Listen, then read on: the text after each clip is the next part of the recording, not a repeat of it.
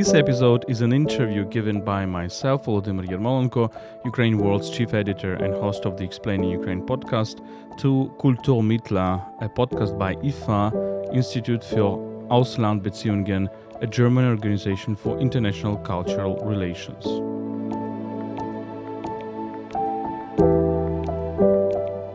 In this episode, we look at the past year and how Ukrainian civil society and the cultural scene have developed during the war in Ukraine.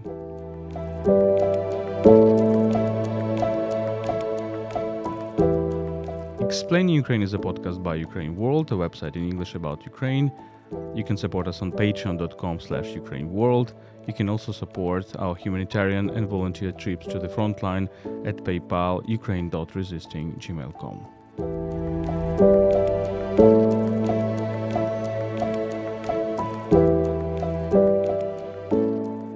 So here is our conversation with Kulturmittler podcast.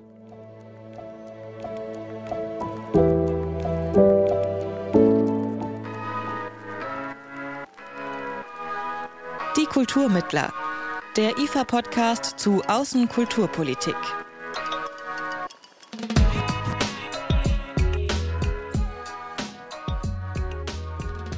Welcome to a new episode of Die Kulturmittler, the IFA podcast on foreign cultural policy. My name is Amira El Al and I'm very glad you're joining us. On the 24th of February 2022, the Russian invasion of Ukraine began, escalating the war that had been simmering since 2014. On this occasion, we want to dedicate the upcoming 6 episodes to Ukraine, not only to focus on the ongoing war, but also on the developments in the fields of arts and culture and the Ukrainian civil society. In this first special episode, I talked to Volodymyr Yermolenko. In April last year, he was already a guest here on the podcast, and back then the Ukrainian author and philosopher talked about Ukrainian society and what role culture plays in well-being in times of war. In this episode, we'll look back at the past year together. Welcome back to the Kulturmittler, Mr. Yermolenko. Thank you very much. Thank you for having me. It is a pleasure. Mr. Yermolenko, last year you described on this podcast the conflicts that Ukrainian culture has to endure. And you said that on the one hand, there is an immense amount of suffering and destruction of art and living culture. But on the other hand, you said, and I quote you, "I feel there are many cultural ideas that probably are in the embryonic state right now. So I really hope that despite all this suffering, culture will have a big revival." Now, a year later, what is the state of culture at the moment in the Ukraine? Do you still have this hope that you voiced back then? Oh, yeah, of course I do have this hope because culture is always reacting to very dramatic and very tragic circumstances. Culture has a very difficult dialogue with the war because, of course, the war is the worst thing that can happen with us. It's destruction, it's suffering, it's amputated futures, it's amputated hopes.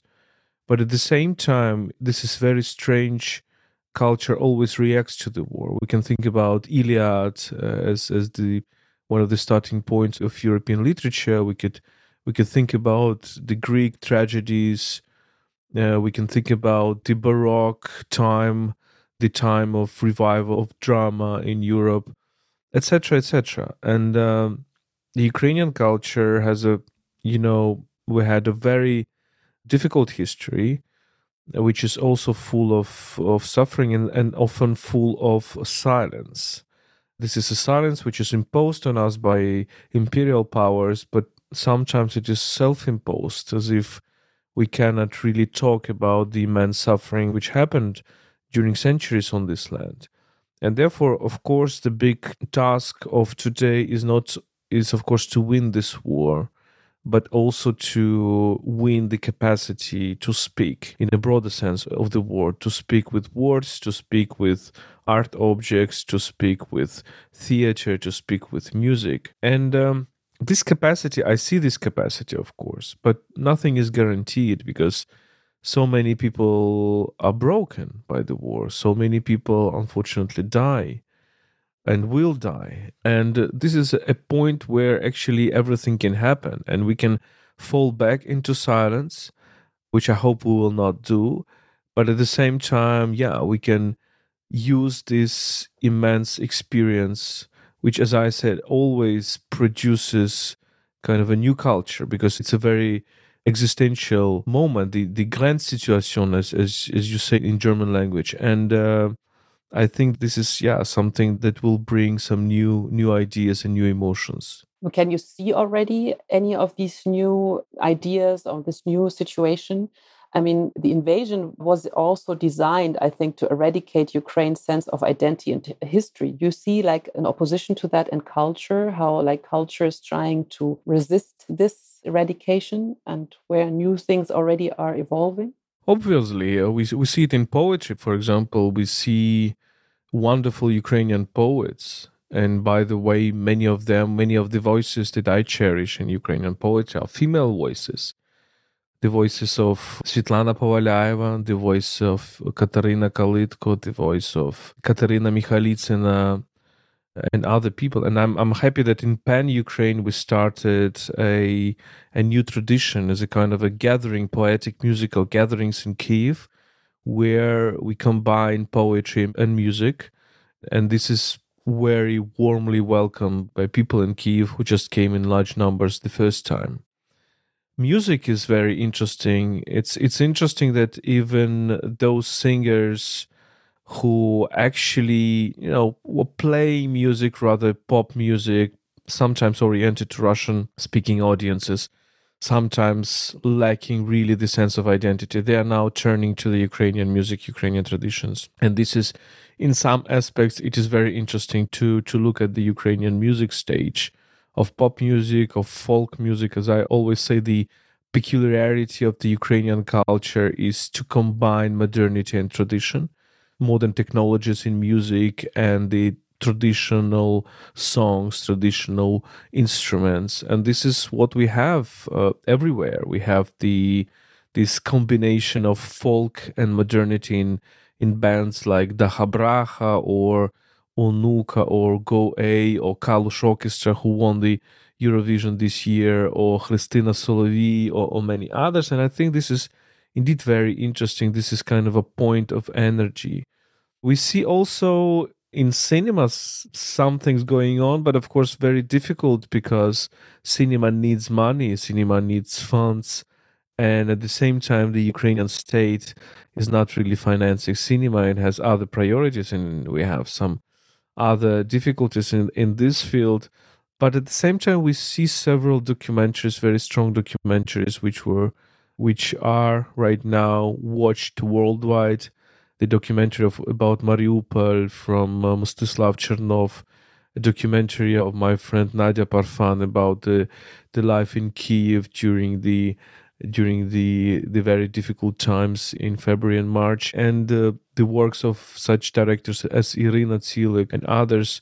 So the culture is actually developing. We also have a very interesting moment in the visual culture, in the visual arts, in paintings. And for example, in Kyiv, there are galleries, not very big galleries, but which show the paintings of Ukrainian painters who react to this war. People like Matvey Weisberg, or people like Vitaly Kravets, or other painters. And I think this is very important. We see that the demand for this creation is actually increasing. But still, according to the UNHCR, there are approximately 8 million Ukrainian refugees in Europe. And of course, many of them are also, from the fields of arts.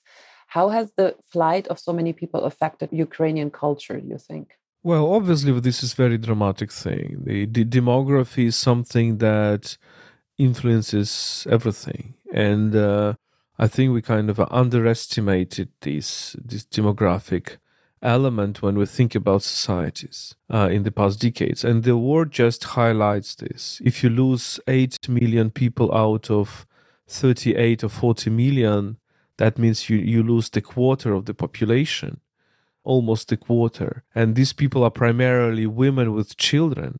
So it means that many children, according to some estimates, about 1/2 of school children in Ukraine have emigrated or have left their places. I can judge from the school of my elder daughter, who had about 35 pupils in the class before the big war, and now it's about 15. So obviously this is very dramatic because the country from which women and children flee away, this country is really worried about its future, about the young people. And of course, the longer the war continues, the lesser incentives there is to come back. I still see many people coming back, of course. Kyiv is not, you cannot compare Kyiv today and Kyiv in March 2022. It's now full of life, it's full of people, it's full of cars, it's full of events. The same with Kharkiv. I travel to Kharkiv very often. This is the second largest city, and it's just completely different realities what you have seen in June, in May, in June, and what you see now. But at the same time, of course, you feel this gap, you feel this void, you feel that there are lesser number of people. And this is something we need to work with, because I know that many of these people want to come back, but time is playing against us. And about culture, of course, many of these talented people are actually from cultural fields. They are artists, they are musicians, they are translators, they are writers. For them, it is maybe easier to find the opportunities in Europe, in America, in some other countries, because there are, thanks to support of our partners, there are scholarships, there are possibilities. But it is important that when they are abroad, they kind of continue to talk about Ukraine, to talk about Ukrainian culture. And maybe for many of them, this will also be a learning time, a Bildungszeit, a time of learning and of enriching their own capacities. But also there are, as you said earlier, they are kind of putting a spotlight also on Ukrainian culture that maybe wasn't there before, you know, like you said, it's a point of energy, and where like worldwide now people are more aware of Ukrainian culture. So this also, they're transporting this abroad. But at the same time, I think many Ukrainians working in the fields of arts, as you also just said, have come back in the last month, taking up again their jobs as dancers, playwrights, painters, and so forth, because they feel they have to be in their home country, kind of as a powerful act of resistance, I assume. Is this an act of defiance, or is it a tool for survival for people in the arts when they come back? Let me add to your point is that many people from the arts field are on the front line. And some of my friends are there. The Ukrainian writers, Yarina Chernohuz, a female, very talented female writer, is on the very hot spot of the front line. Writers Artem Chekh, Artem Chapai, Artem Polezhaka, all of them are Artems, are also on the front line. There are cinema makers like Akhtem Seytablayev or Oleg Sentsov who are on the front line. Unfortunately, there are people who died. Very talented people who were killed recently. And these are also people of culture. These are video makers, there are dancers, these are musicians.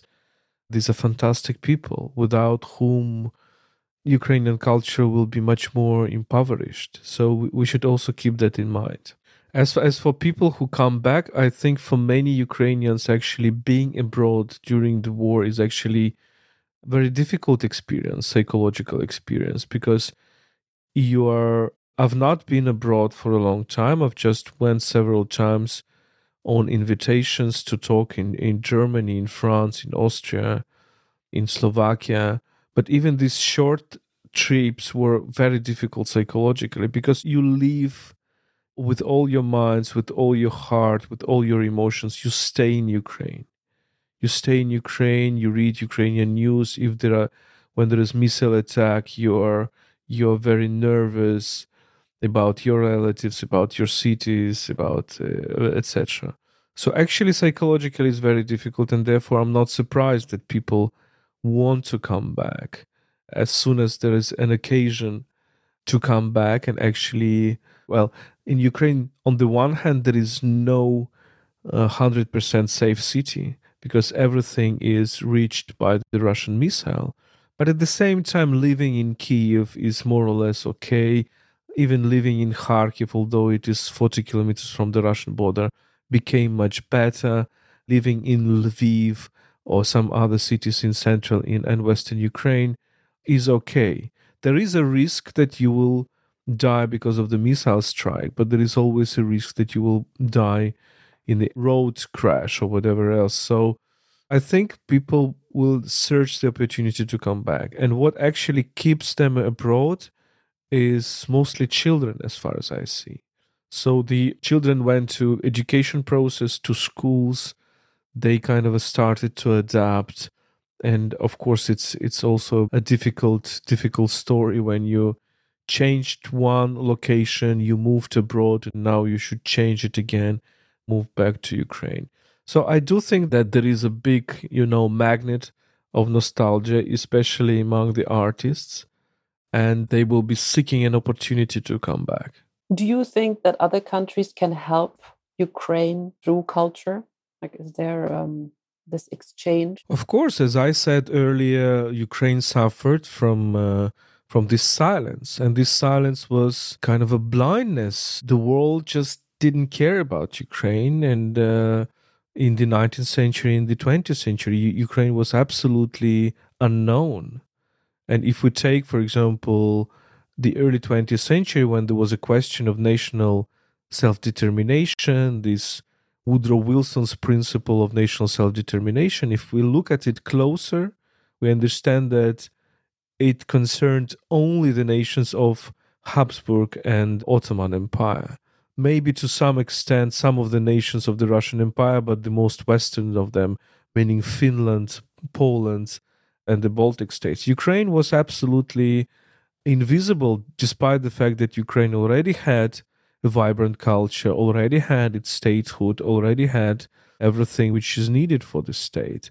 And of course, in the 20th century, we have the story where after the crash of the Ukrainian independence and then after the Stalinist genocide against Ukrainians in the 30s, Ukraine was has become again a blind spot everywhere, except for some universities in America.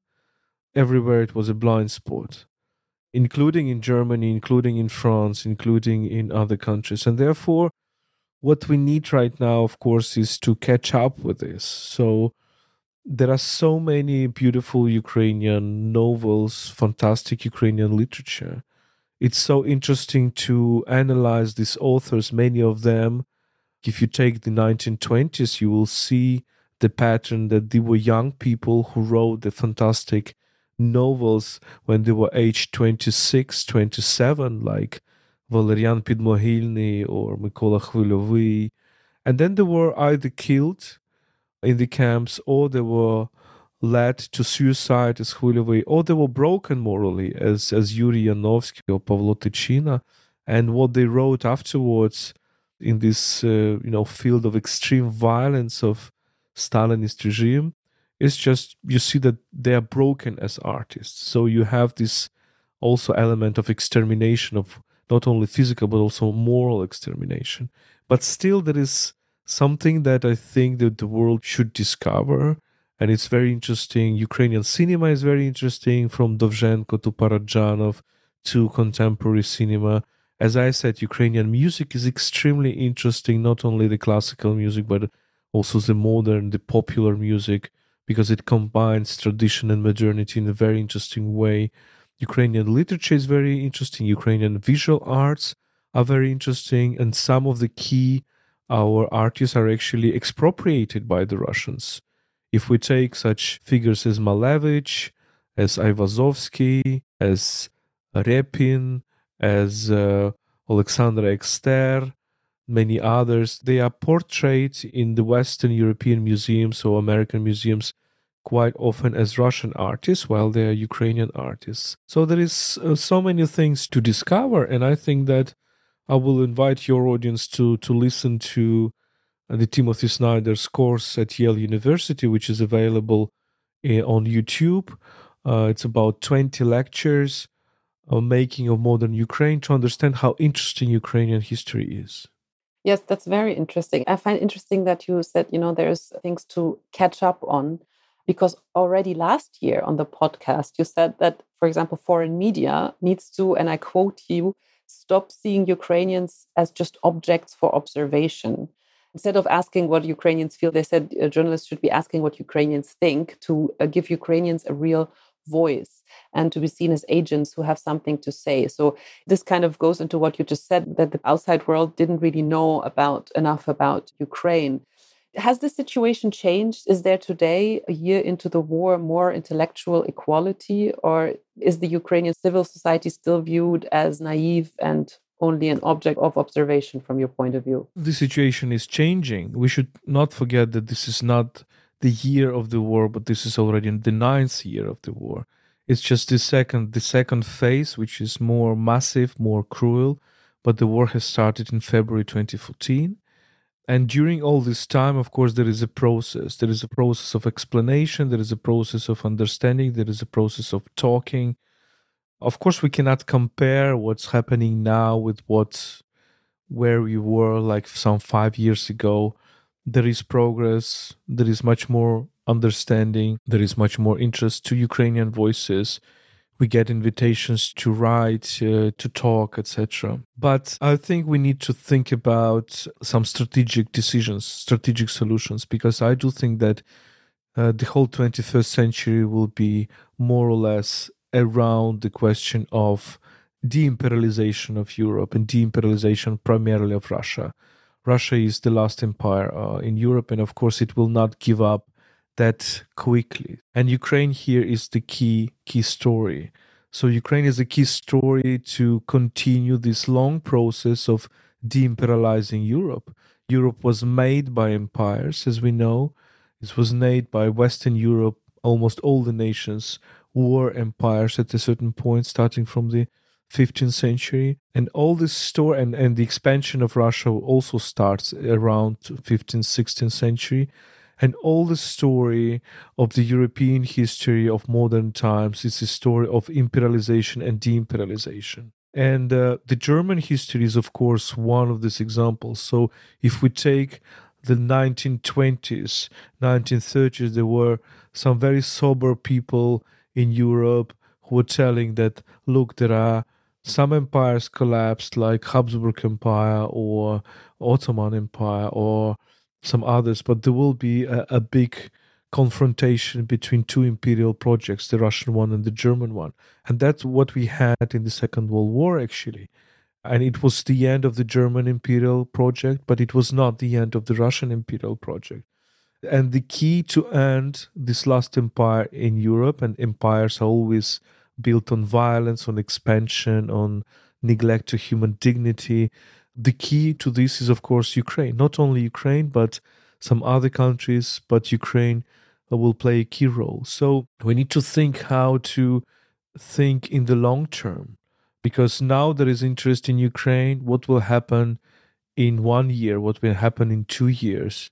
It will fall down. Everybody will think about other issues. The war can be also forgotten as it was in 2014 war. But I think we do not have a right to do that. We need to, all of us, Ukrainians and our partners, need to think how to highlight Ukrainian culture, how to reflect upon Ukrainian history. Because if you want me to summarize the Ukrainian history is one word, I would tell you that this is repetitive attempt to build a republic in a geography which was dominated by empires. And now we have finally a situation when this republican or democratic spirit is winning in Eastern Europe, and this is the key story for the whole Europe. So what do you expect then from the European partners in order to, help this endeavor? I think we need to highlight more Ukrainian culture. We need to translate more Ukrainian books. I expect more interest of European publishers to Ukrainian writers, not only fiction writers, but not only literature, but also to non-fiction writers, to journalists, to essayists, to philosophers.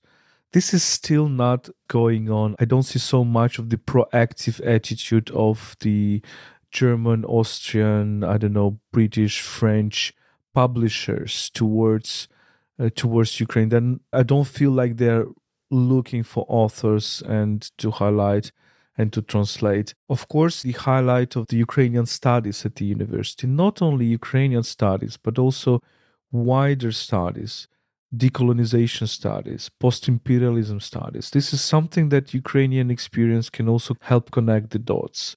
I think there is so many interesting things to compare, not only with European societies, but also with African societies, with Asian societies, with Latin American societies, with indigenous people in America, for example. These are all stories that we need to think about. We can, for example, think about how to connect environmental studies with culture, because Ukraine, as it was a culture which was developing in many aspects in connection with the folk art, with the folk culture.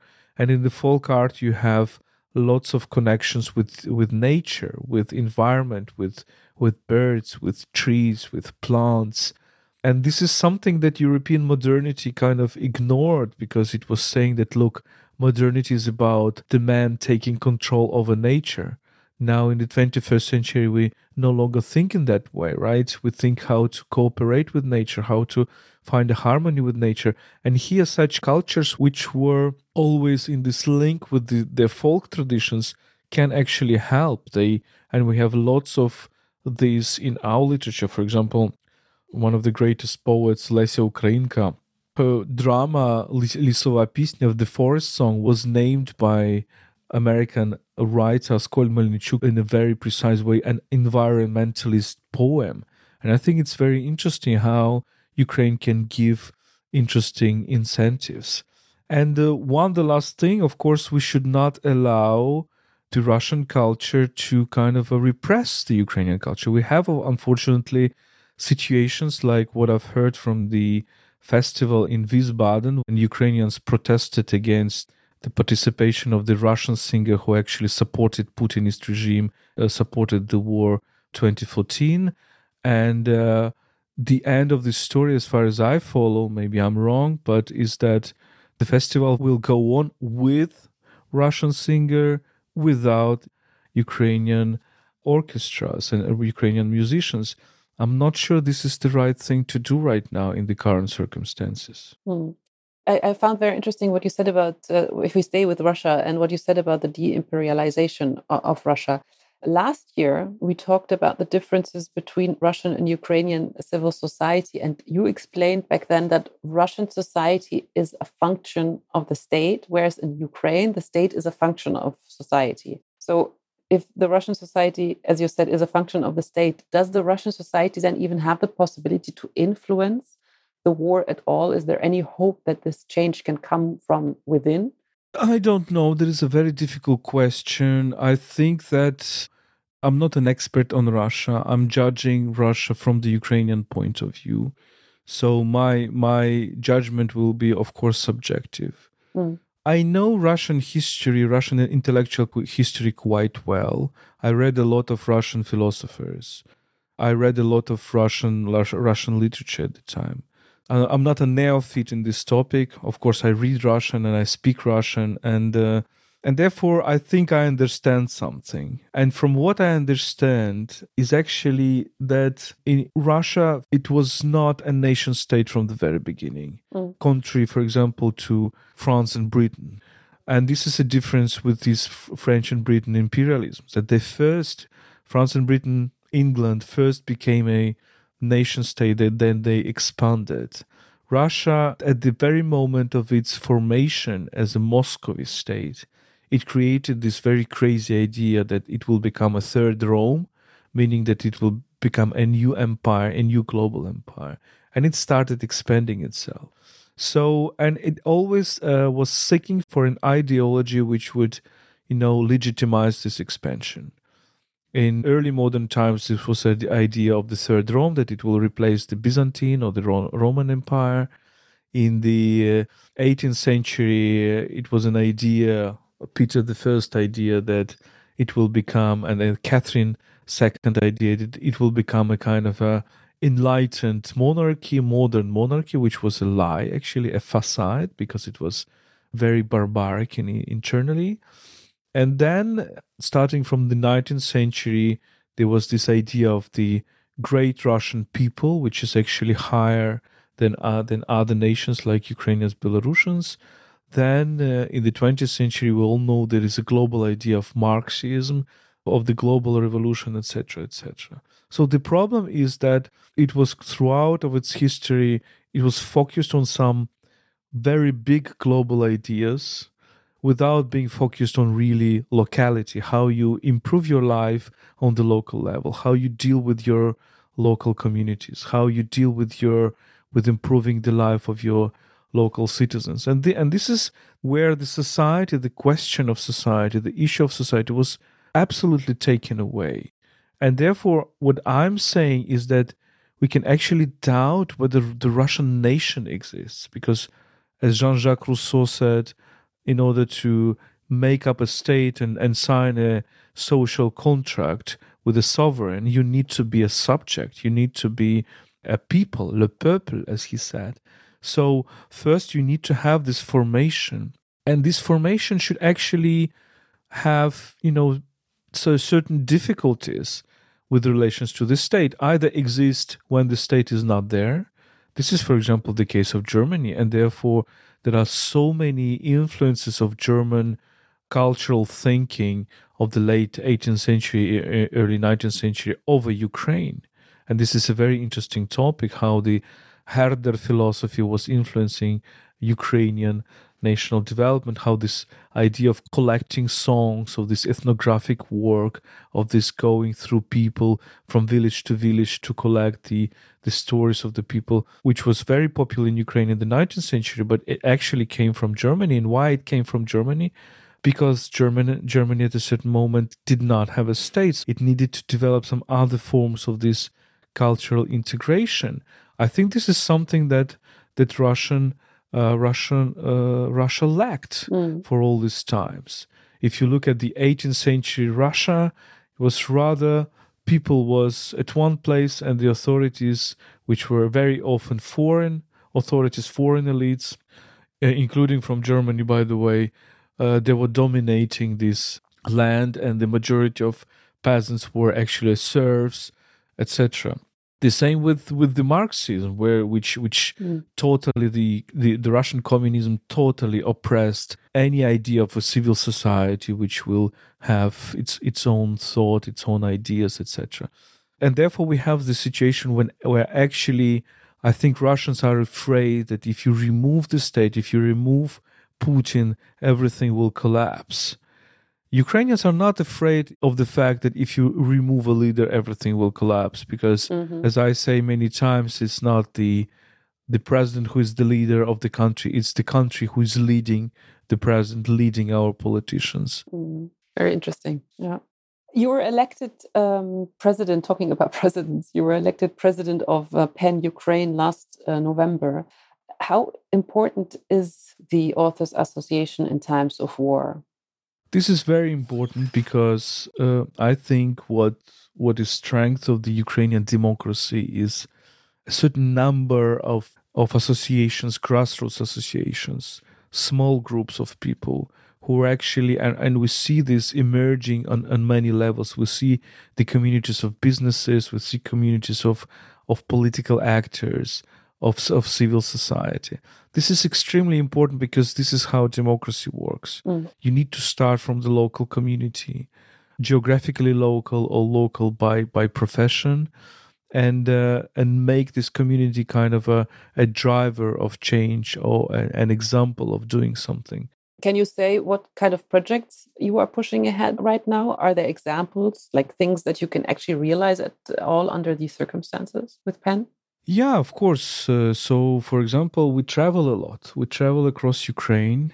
We have with my wife a minivan, which we bought for our 3 kids, a Renault Trafic, the cheapest minivan. And now it serves as a volunteer bus. We decide to go somewhere to the front line, to the deoccupied areas, to the south, to the east, to the north. We take writers there. We go to the very local communities. Very small towns of, several dozen thousand people. And we organize meetings with them, with the local people, to exchange stories, They tell us their stories of occupation, of war, of suffering, of the death of their close people.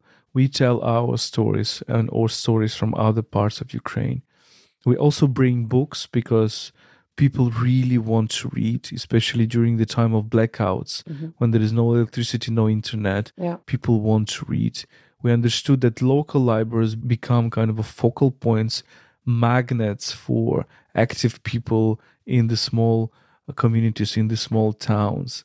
We went recently to the northeast of Ukraine, to the Sumy region, to towns like Hluchiv, towns like Trostianets, Ochtyrka. Very interesting and very touchy when we talk to those people on the ground. And both we kind of have this relation to small communities, and they feel that, people from Kyiv, from capital, are coming to them. We also go to the front line to destroyed villages, destroyed towns. We bring books there. We bring humanitarian aid. We bring cars from the front line for our soldiers to evacuate the wounded. So this is how cultural institution also turns into kind of a volunteer hub. Of course, we collect donations from all over the world, and we are extremely grateful for this. We go to dangerous places like Kherson. We went there in late December, and for your audience, I want to say that we published a documentary about our trip to Kherson. Also, there will be a documentary about our trip to the eastern Ukraine. They're very touchy, moving, humane films, very short, actually, up to 10-15 minutes. You can find them on our YouTube, Ukraine World. And you see this reality. You see the reality of the destroyed villages, but also people who continue to live there and to continue to have their optimism. We have lots of course, intellectual life. We organize lectures, we organize poetry meetings, we organize musical meetings. We are also a human rights organization. Therefore, we highlight the topics which are actually related to human rights, to destruction of the cultural heritage, and recently with PEN America, this is their report, was published about the destruction of the Ukrainian cultural facilities. Very interesting, very important report.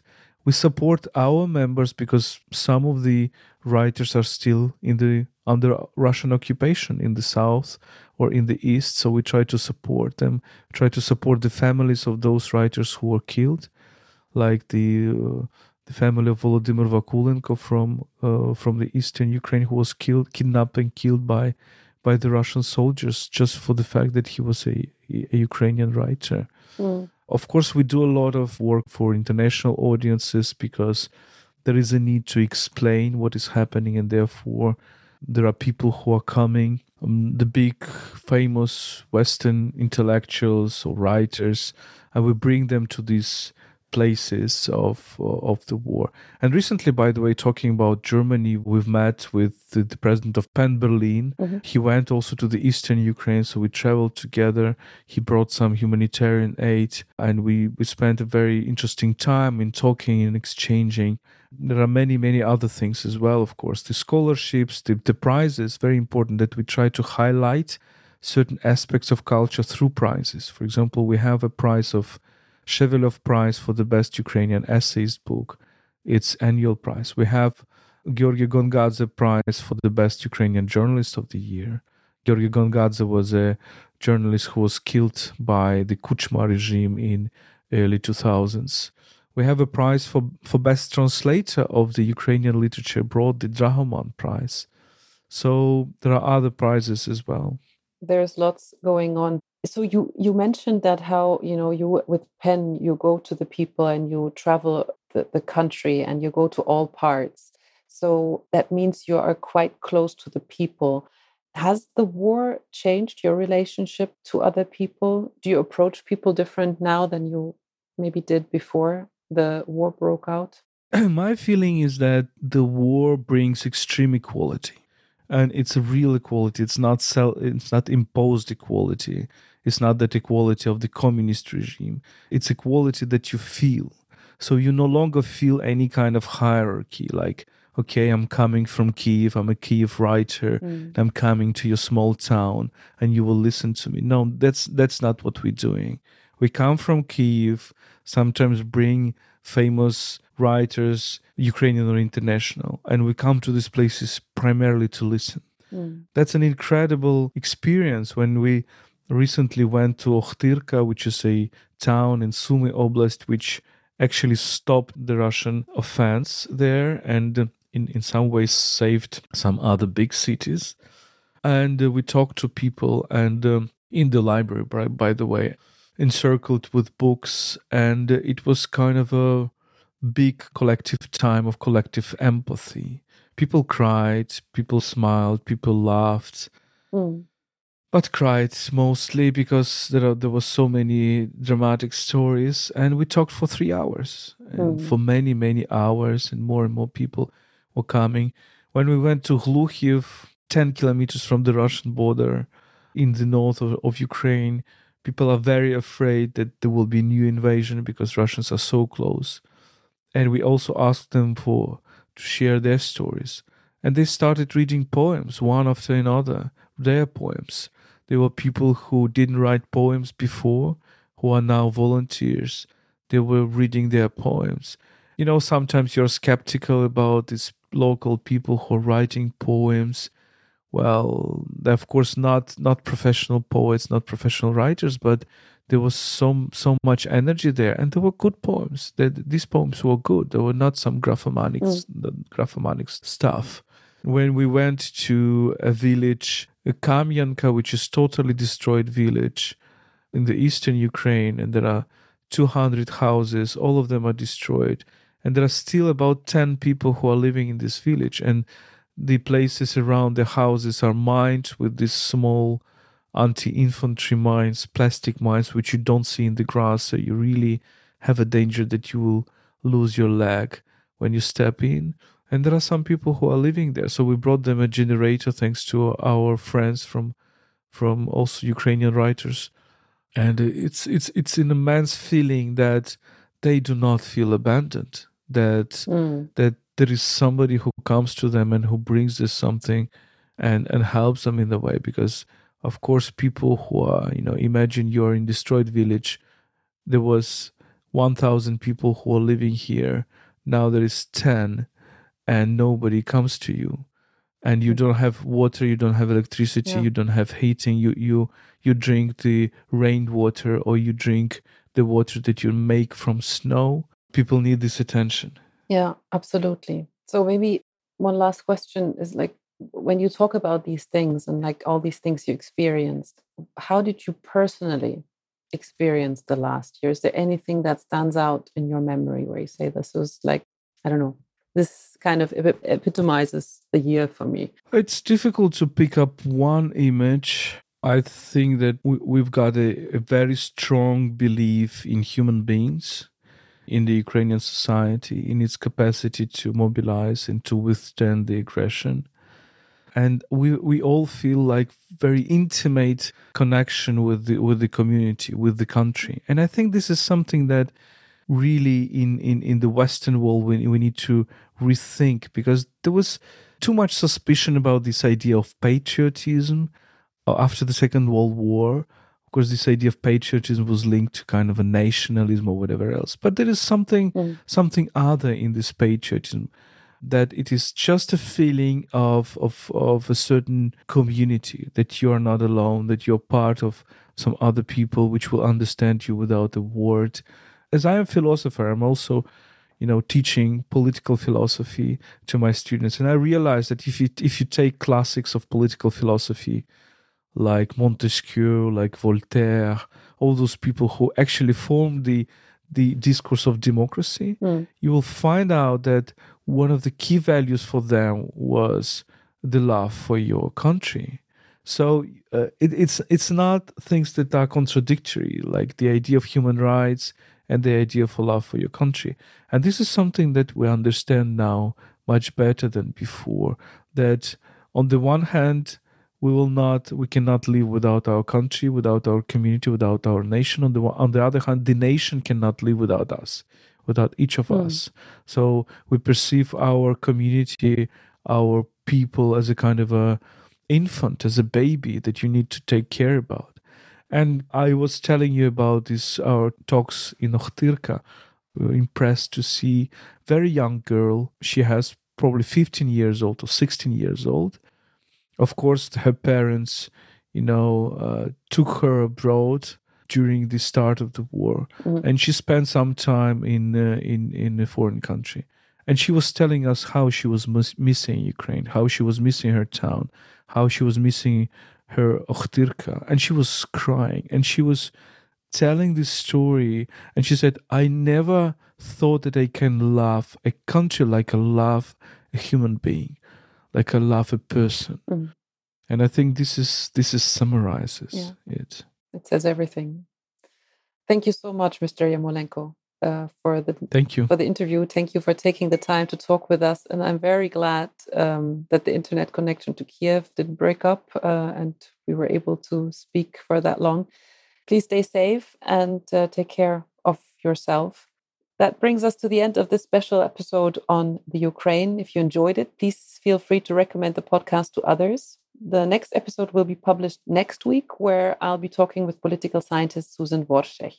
To make sure you don't miss this and all upcoming episodes, you can subscribe to the podcast. You can do that wherever there are good podcasts to be found, for example, on Spotify, Apple Podcast, or Deezer. If you have any comments or questions, please feel free to email us at podcast@ifa.de. And for more information on our organization, IFA Institut für Auslandsbeziehungen, visit ifa.de. With that, I say goodbye. My name is Amira El-Al. Thank you for listening, and I hope you join us for the next episode. Die Kulturmittler, der IFA-Podcast zu Außenkulturpolitik.